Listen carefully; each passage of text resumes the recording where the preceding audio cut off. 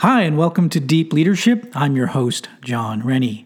Today on the podcast, my guest is Monty Granger. Monty is a retired Army major who was called into action to set up the Army medical facilities at Guantanamo Bay right after 9/11.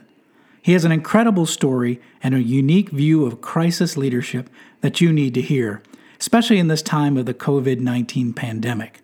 Leaders, this episode is a must listen. So, are you ready to dive in? Let's get started.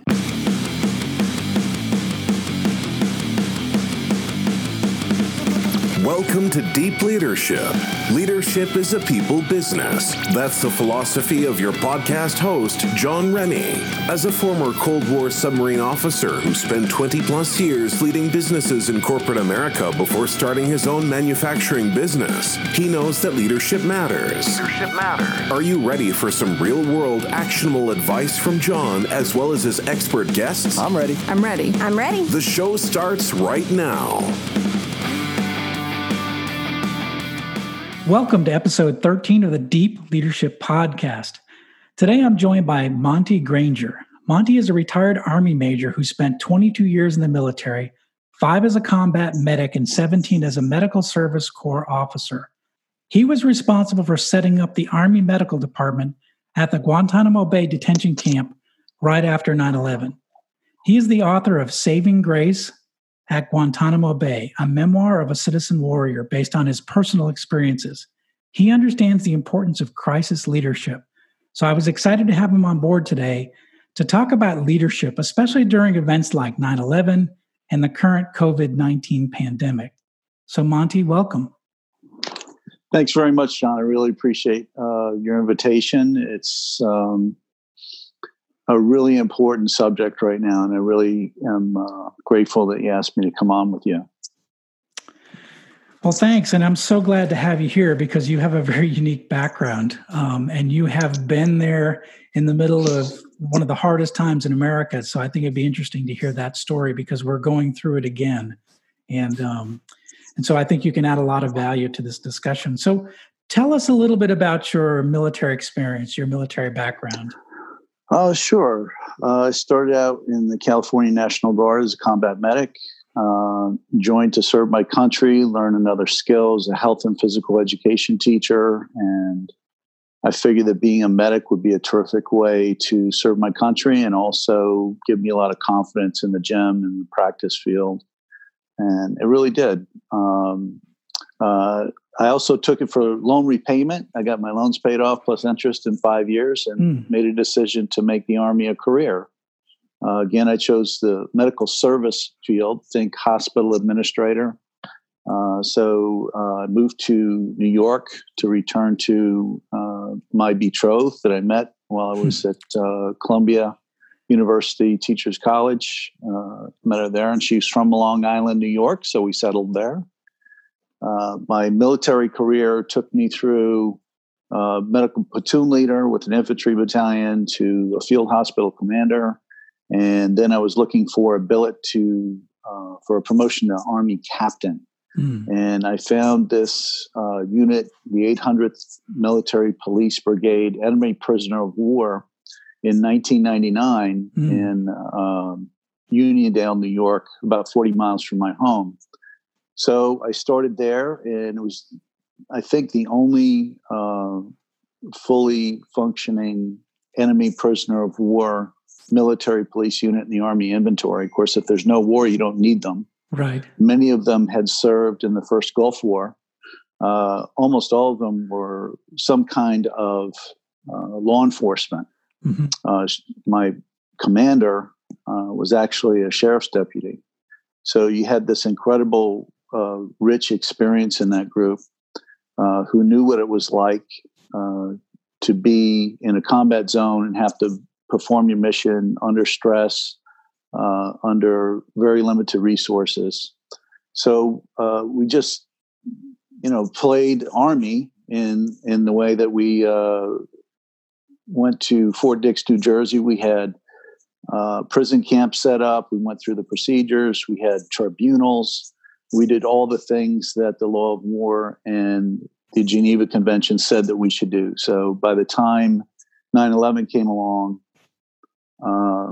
Even that day when I went into my unit with one duffel bag packed, not knowing what was going on, it soon became obvious to us that we were under attack.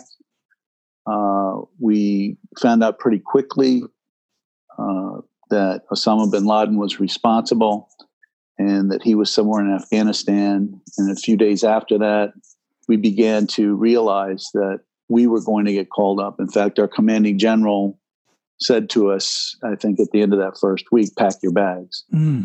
Wow. So the ensuing months up until our activation in January of 2002 were full of speculation. Where was this place going to be? Was it going to be Diego Garcia? Was it going to be Hawaii, which we all raised our hands and voted for that? But right, sure. After each guess, it came back to Guantanamo Bay, basically because of logistics and proximity to the U.S. So how did your unit, of all the units in the country, how did your unit get selected for this duty? Was it because you were specialized in prisoner of war operations, or how did that right? come out? And we had experience. There were no real active duty EPW units at the time. Okay. There are probably 20 or more different specialties within the military police branch. And one of them is, think of a civilian prison environment. The other is the internment resettlement specialty. So the reserves really had the only trained, experienced internment resettlement. But that doesn't mean everybody else wanted to get in on the act. So initially, General Michael Leonard, who was a one-star Marine general, was put in charge of the mission at Camp X-Ray at Guantanamo Bay because he had been in charge in the early 90s from the Haitian and Cuban boat people being sequestered at Camp X-Ray. So he was there when we hit the ground, but the camp was not being run the way we were taught to run a prison camp. They wanted every single detainee, which until we moved them to Camp Delta in April 2002, they each had their own cell. So what that means is it's highly taxing on your resources. It causes a lot of stress because whenever you move a detainee, it costs 2 military policemen to move them. And they have to be shackled, a travel belt put on them. It's very taxing on the guard force like that. So when we voiced the opinion to run it a different way, we were kind of outvoted. So I'm trying to wrap my head around this. So one of the most significant events in U.S. history happens, and within 5 months, you're packing bags to go to Cuba, where you're likely going to come face to face with terrorists, the people that brought down, not the same people, but the people that basically that we're in war with. The war on terrorism has started, and you're going to come face to face with these guys that came from the battlefield. What was going through your head at the time? What were your emotions like? Oh boy! Knowing that you were going to come face to face, you're going to be. This is not. This is real world, right? You're not going to read about it in a magazine. You're going to see these people face to face. What went through your head as you were going through? Well, I was angry at first, John. My third son, Theodore, had been born 2 days before I left for training. Wow! And I had two boys, 6 and 3. Wow! Left with my wife. And I was really angry. And that had a huge conflict. I call it, an emotional train wreck, really, where our job is to take care of these guys who we thought were murderers. Right. We didn't call them terrorists. In fact, we were quite disciplined. If you've ever been around a military police unit, they are the most disciplined, I think, in the Army. And we were pretty good about calling them detainees.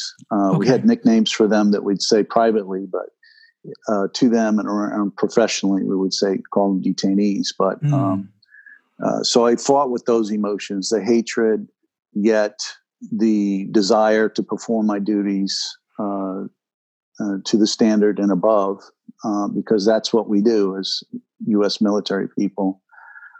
We take our professionalism very seriously. So, yes, I was very close with them.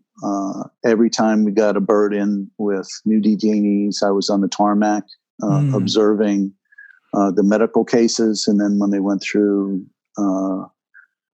when we got them to Camp X-ray and they went through the in-processing, I was there every step of the way, observing, making sure that things were done the way they were supposed to be done. Wow. And some of these guys were tough, John. I mean, one guy had a prosthetic leg. We tried to get him to understand, let's put that on. He said, no, he wanted to hold it. We said, we can't let you hold it. It's a weapon. Right, so he hopped around. And he was an older guy too, maybe 50 or 60 years old. A lot of the guys had war wounds, but the looks some of them gave you were, yes, if I could, I would definitely slit your throat. Wow. At least that's the way it felt at the time. So that's interesting. So you have a job to do. You're a leader. You're in the military. You have a job to do. You're a leader, and you're facing these emotions, right? You're from the New York area, so 9/11 is a local event for you, right? It was personal for us. It's very personal. It happened in your backyard, right? Yes. Now you're called to lead, and you're face to face with what's considered the enemy. So how do you deal with leading in where you're? Because I think a lot of leaders right now with the COVID crisis are having their own personal emotions. They're worried about their families. They're worried about, their employees. How do you control your emotions and yet do your job? Because I think that's what you live through is a very real example of what we're going through right now as leaders, trying to lead our companies and lead our organizations with a lot of unknowns and uncertainties right now. Sure. And even today I had a Zoom conference with the leadership of the school district I work for. And it went a lot longer than we anticipated, but it was really important because as a leader, you want to listen right. To what people are saying, how they're feeling, because it's your job to motivate them, to remind them why they're there. It was finally near the end of the whole conversation, and we're going round robin. And the acting superintendent said to me, Monty, you have anything? I said, yeah. I said, look, we have a mission to do. Right. And that's educating children. And it's the rest of our job, those who don't work directly with children and teach them, to support that mission. But it's also important to listen, to be flexible. One of the most important leadership qualities is flexibility. If you go in with a game plan, of course you're supposed to have a game plan, but you have to be flexible enough and aware enough and in the moment to realize when that plan has to be changed. And this situation with COVID-19, the situation at Gitmo was fluid. Every single day was different. Every single day brought us the unexpected. Right. And so as good leaders, you have to have a contingency. You have to be able to trust those around you, that they're in this game to win it, that they have their eye on the mission, but that you're going to be human about it. And that's why one of the reasons I called the book I wrote in 2010 from my experiences at Guantanamo Bay, Cuba, Saving Grace at Guantanamo Bay, because that's what we did. We were empathetic. We were not sympathetic so much, but we treated everyone there with dignity and respect. No matter how they treated us, we were not going to stoop to their level. We were not going to do the wrong thing. We were going to get through this, as the Spartans say, come back home with your shield or on it, and the shield being your honor. So we wanted to come back with our honor, and it was a daily struggle because some of the troops were unable to handle the stress. Some of the troops were abusive toward the detainees, and that was immediately taken care of. And when I say abuse, it was minor abuse, maybe slapping the head of a detainee to wake him up in the medical facility, or taking a blanket from someone, just really childish things. But we as leaders had to be aware that these kinds of things were going on, so we could include it in our orientations and our debriefs with the MP staff who are guarding detainees in the detainee medical facility, and try to help them understand why they were feeling this way. So a good leader has to listen carefully and be aware of how people are thinking and feeling during the operation. You mentioned something that I really like to hear. You working in the school district, and you mentioned to me you had a Zoom meeting. You actually saw your teammates, colleagues, face to face, right? Sure. And so you got a chance to communicate, and that's one of the things I've been talking about the last few days. Is that we're working remotely nowadays, and it's something that we're not used to. And I think as leaders, we have to check in with our teams and make sure they have everything they need. How are they feeling? You mentioned that listening to them, being aware of what their concerns might have and what questions they have. But I think it's important that we connect. I mean, now we have technology where we can connect with FaceTime, Zoom, and see them face to face, because I think that's important that you connect with them. I think probably the worst thing you can do right now is to send out a long email, right, to your people. And they don't want to see a long email. They want to see you face to face and say, what they want to know what's going on, and they want to be reassured that because they're scared of the unknown. So sure, and this is a blessing. Things like Zoom are a blessing, because you're absolutely 100% right, John. Most effective leadership comes face to face. Phone calls are nice, texting. We have all these different ways to communicate these days, but there's nothing like looking a person in the eye, because body language and the windows to the soul tell you so much information without words that's so important to really communicating effectively. Thanks for listening to Deep Leadership. We'll be right back after a brief intermission. Hey, leaders. If you're anything like me, you drink coffee to power through your morning. But what about in the afternoon? For me, I start getting a little sleepy and unfocused around 2 p.m. So I like to do something to get me recharged and refocused. I've tried a bunch of different energy drinks. I've even tried that stuff that's supposed to last 5 hours. Most are expensive and cause you to crash later in the afternoon. I was introduced to a really good product by a fellow veteran. He told me to try Strikeforce Energy. Strikeforce is a veteran-owned company founded by a Navy SEAL, and their products are all made in the USA. Strikeforce Energy is a liquid flavor pack that you can add to any beverage. It has 0 calories, 0 carbs, and 0 sugar. Each pack contains 80 milligrams of caffeine. I actually add 2 packs and a liter of water in the afternoon. I get my water, my energy, and the great taste of Strikeforce throughout the afternoon. I personally prefer the original flavor. Strikeforce Energy is offering a discount to all the listeners of Deep Leadership.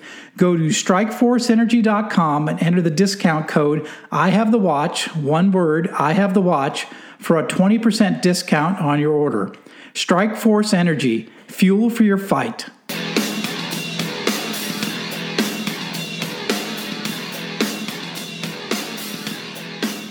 During your time, I mean, you did time in Iraq as well, if I'm not mistaken, looking at your history. Did. So with your time in Guantanamo Bay, your time in Iraq, I imagine you saw some leaders that did a great job of managing and leading during a crisis or during tough times. Do you have any stories or examples of leaders that really stood out in your mind that did a really good job managing through what would be considered a crisis or a tough period? Yes, I had a lieutenant colonel at a FOB I spent about 6 months at in East Central Iraq. It was called FOB Spartan, and it was Spartan. And we had to do log runs every day. We had to truck in water every day. Wow. I went on frequent runs to coordinate medical, preventive medical, and environmental services. And the first day I got to the FOB, I met the commander, and we had a face-to-face, one-on-one. And he told me what he was about. And he was about discipline. I had this little bird told me this was the most disciplined FOB in Iraq. And that's a little intimidating. It is. And so here's this captain, myself, and this lieutenant colonel, about 5'10", but he was such a friendly, kind person. Yet it was very clear to me that all the standards had to be met or exceeded. Every single thing, every detail, because as you know, in a submarine, as I learned in the Army, it's the details that save lives. And it's that training you get. And I'm grateful that I was an enlisted man first as a combat medic. It really helped me as an officer understand that perspective.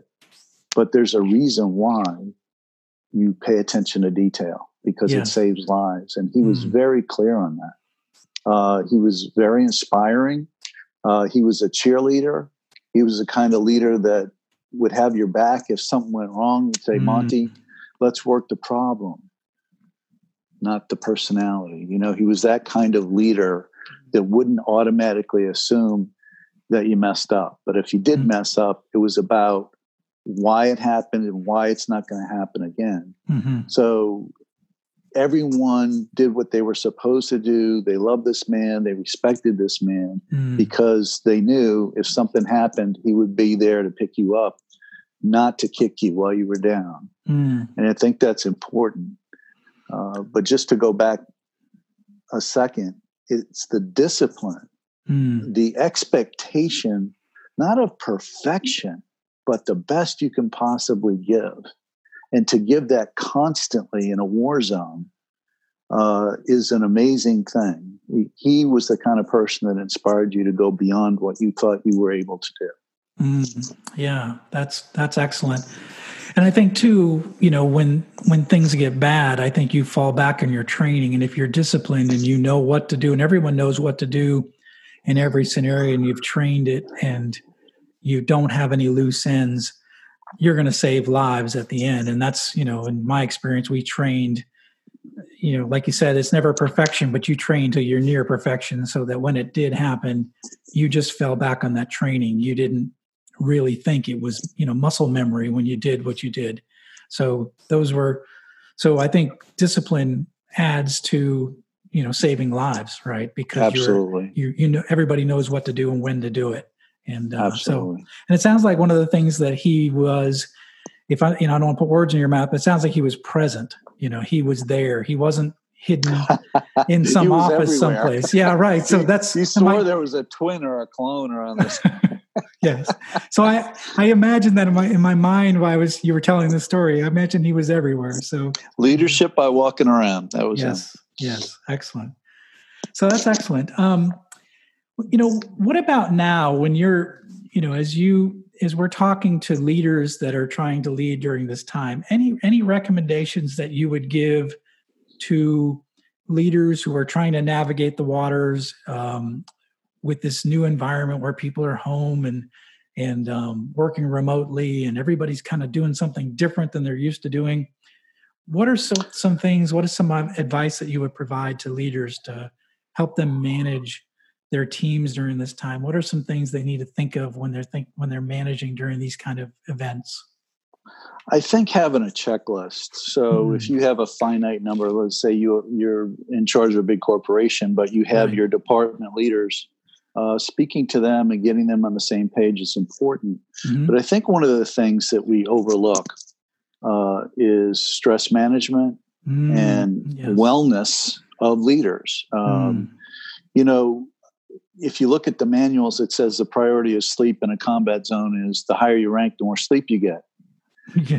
Yet we're all told as leaders, you have to set the example. So what happens is the leader gets the least amount of sleep, makes bad decisions, and you all die.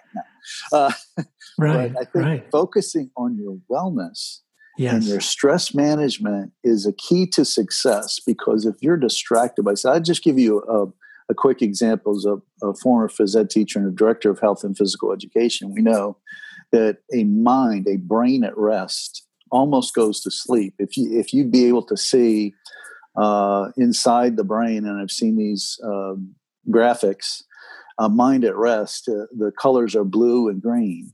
20 minutes sitting down.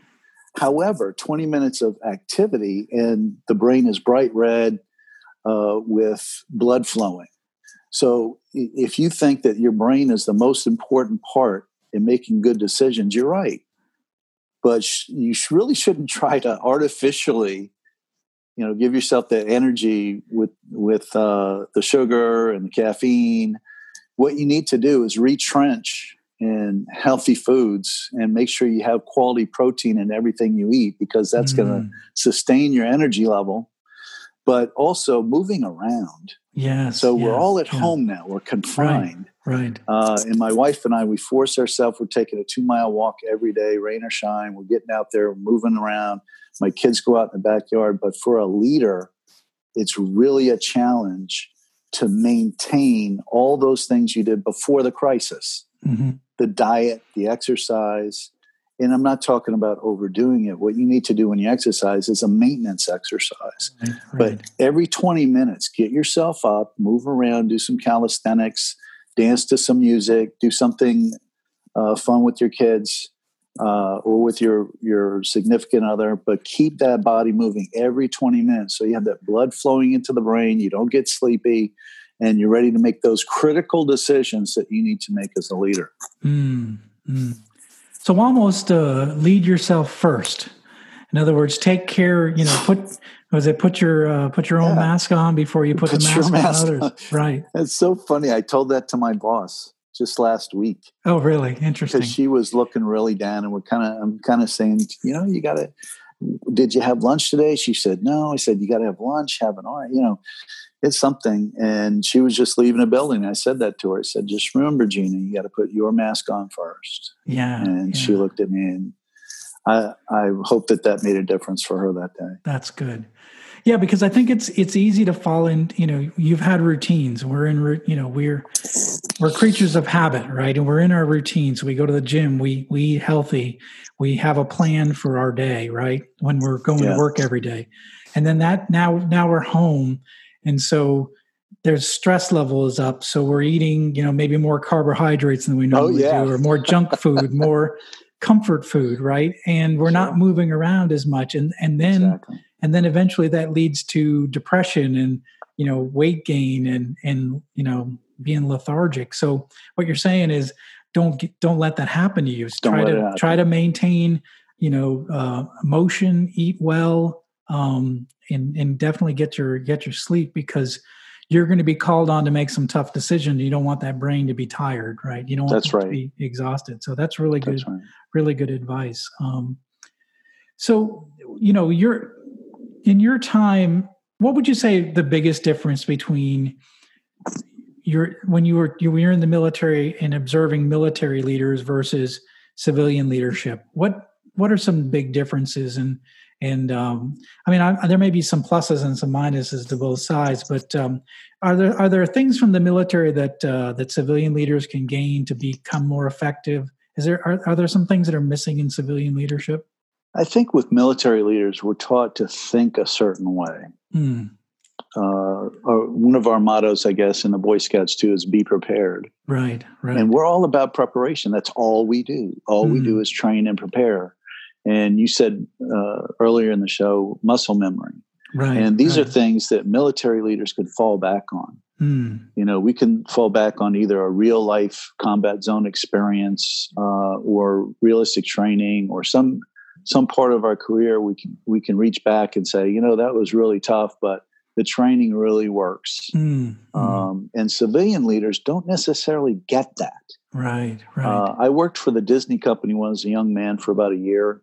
And I was really impressed with Disney University. So it's just 2-day orientation, but they show you The Man and the Mouse, the movie about Disney, the Disney story, and they turn the lights on and say, what is the product that Disney sells? And I don't know. We sell happiness. How do we do that? By treating everyone that walks through the front gate as if they're a guest in your own home. And to me, that's such a beautiful thing that I can share with all my staff. And we can try to meet that goal. But what's really going on there is that the Disney company have that what the military has. They have this touchstone that they can reach back and say, what am I doing? This is a guest in my home. I need to treat them that way. Right. And it just makes everything right again. It just pulls you back. And military leaders have this training touchstone that they can go back and say, okay, I do this first, then I do this, then I do this. Here are my priorities. Here's the mission first in a combat zone and safety first in peacetime training. But we have that practice, that training, that experience that the civilian world rarely does. And I put Disney out there because I think they're one of the exceptions to the rule. True. Yeah. Well, they're a mission-focused company, right? So you know what the mission is, right? And they teach it to you on day one, right? There's our mission. That's it. It's so simple. Yeah, and you can do that even in the civilian world, but it's rare. Usually, vision statements or mission statements are in the lobby in a dusty frame somewhere, and no one's ever seen it. No one says it. Yeah. But every step of my training, there was always some kind of motto. Medic training was "Soldier, medic, send me." And you said that as you saluted an officer. Right. And it was just drilled into you. I'm ready to go. I'm ready to go out there and help. I'm the medic that you want to send over there. And having mottos are so important. And one of my favorites is commitment to excellence. And that to me can mean something important to everyone that says that phrase, commitment to excellence. What is excellence? You can have some really interesting conversations with colleagues and other leaders about what excellence is. Right. But it's clear what commitment to excellence is in everybody's mind when you think about it. So it's things like that can really help a leader, whether you're in the military or civilian world, having that motto, that the few words, be prepared, commitment to excellence, treat everyone as a guest in your own home. One thing is similar about all of them, and I talk about this too, is that it's less than 4 words typically. So I say that a vision statement should be 4 words. And in my company, we're a different kind of supplier, and it's our vision statement that we say, and we all know what that means, which is that we're not like the big companies in our industry. So we are different, and when we are going to do the opposite of what the big companies would do in terms of, being, friendly to our customers, shipping product quicker than anybody else. When there's a problem, we take care of the customer first before arguing about it. So it's our statement that we review every morning when we have our stand-up meeting. So it's reinforced. So in a way, we brought that mission-focused leadership from the military, and we brought it into our company. So, but I think you're right. The best companies and the best leaders are mission-focused, and they can communicate that in a few short words. So, right, and they can complete the mission even though it's dangerous. And what I told my colleagues today, it says, we can do this. This is our job. Right. Sure, people are going to freak out on you. People are going to say, I can't come into work. I'm afraid. But that's the kind of good listening you need to do so you can get inside the head and the mind and the soul of your employee and be empathetic with them. And that gives you an avenue to try to help them deal with what they're going through and help them get back into the focus of the here and now. Staying in the moment is so important to accomplishing the mission. Yeah, live in the moment, right? Live in the present, right? Right. Okay, that's great. Appreciate that. All right, one last question for you, and I've asked it of all of my guests, and since you have a lot of experience in this, I thought I would ask you as well. In your opinion, what are some characteristics of a great leader, a leader worth following? What are some characteristics? Well, I'm afraid I'm going to have to cheat on this one because when you ask me that, only one thing comes to mind, and those are the Army values. Okay. So what are the Army values? They're loyalty, duty, respect, selfless service, honor, integrity, and personal courage. And if you take the first letter of each one of those, it's the acronym leadership. And so that's what's driven into the Army officer from the very first day of officer candidate school. Wow. I've never heard that. I am but 50, I'm 52 years old and I haven't heard that ever before.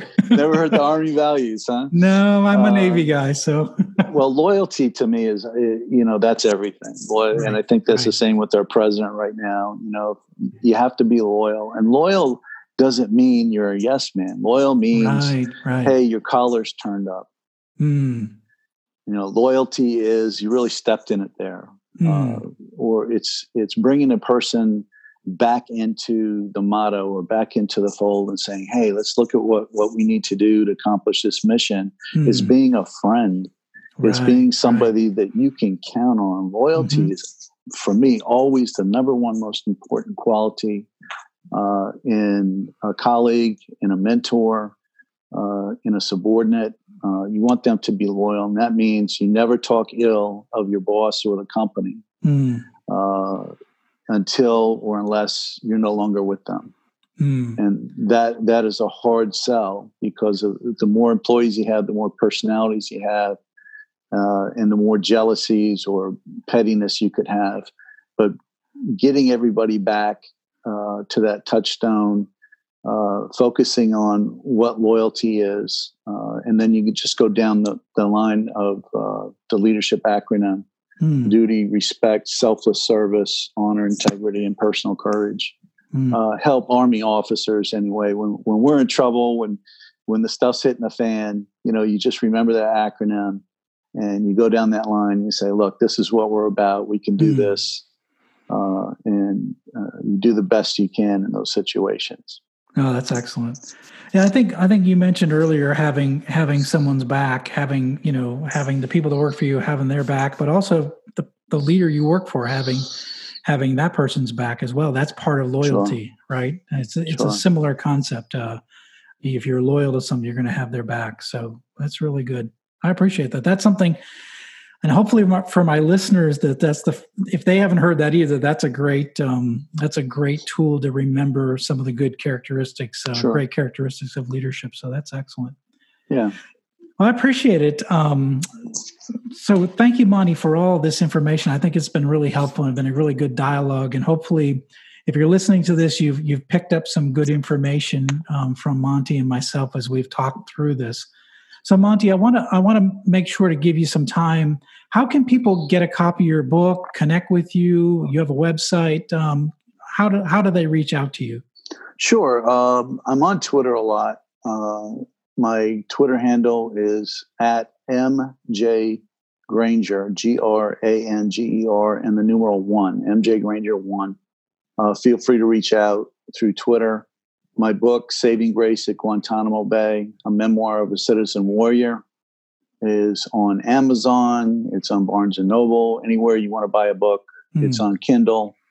So you get an e-version. And it is a piece of my heart and soul. And it is a very different take on Gitmo. I don't think there's another book out there like it that says, hey, here's what happened. Here's what we did. Here's why.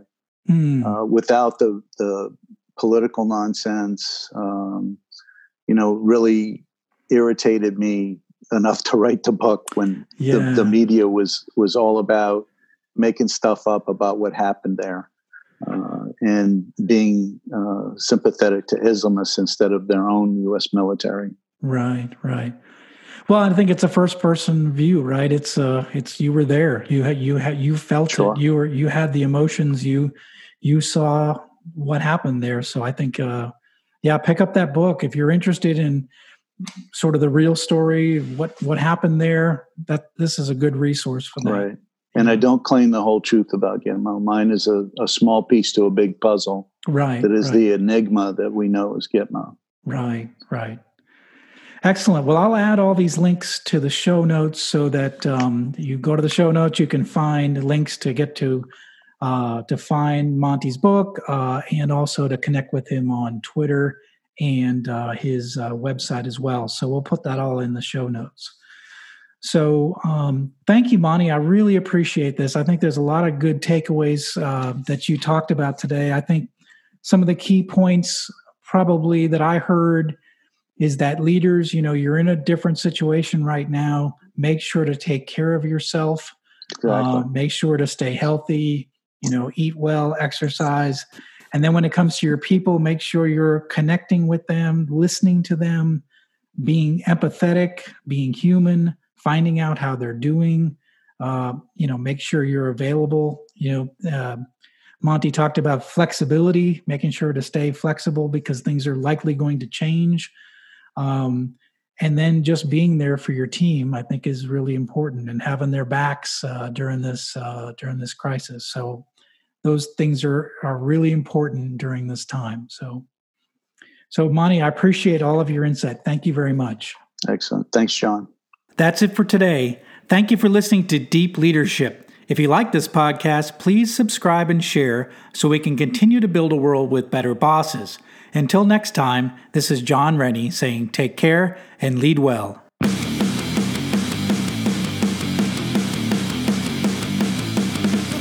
Thank you for listening to Deep Leadership. Thank you. Thank you. Thank you, thank you, thank you for all you do. We hope you enjoyed today's episode. For more information and updates, please visit our website at www.deepleadershippodcast.com or johnsrennie.com. Until next time, take care.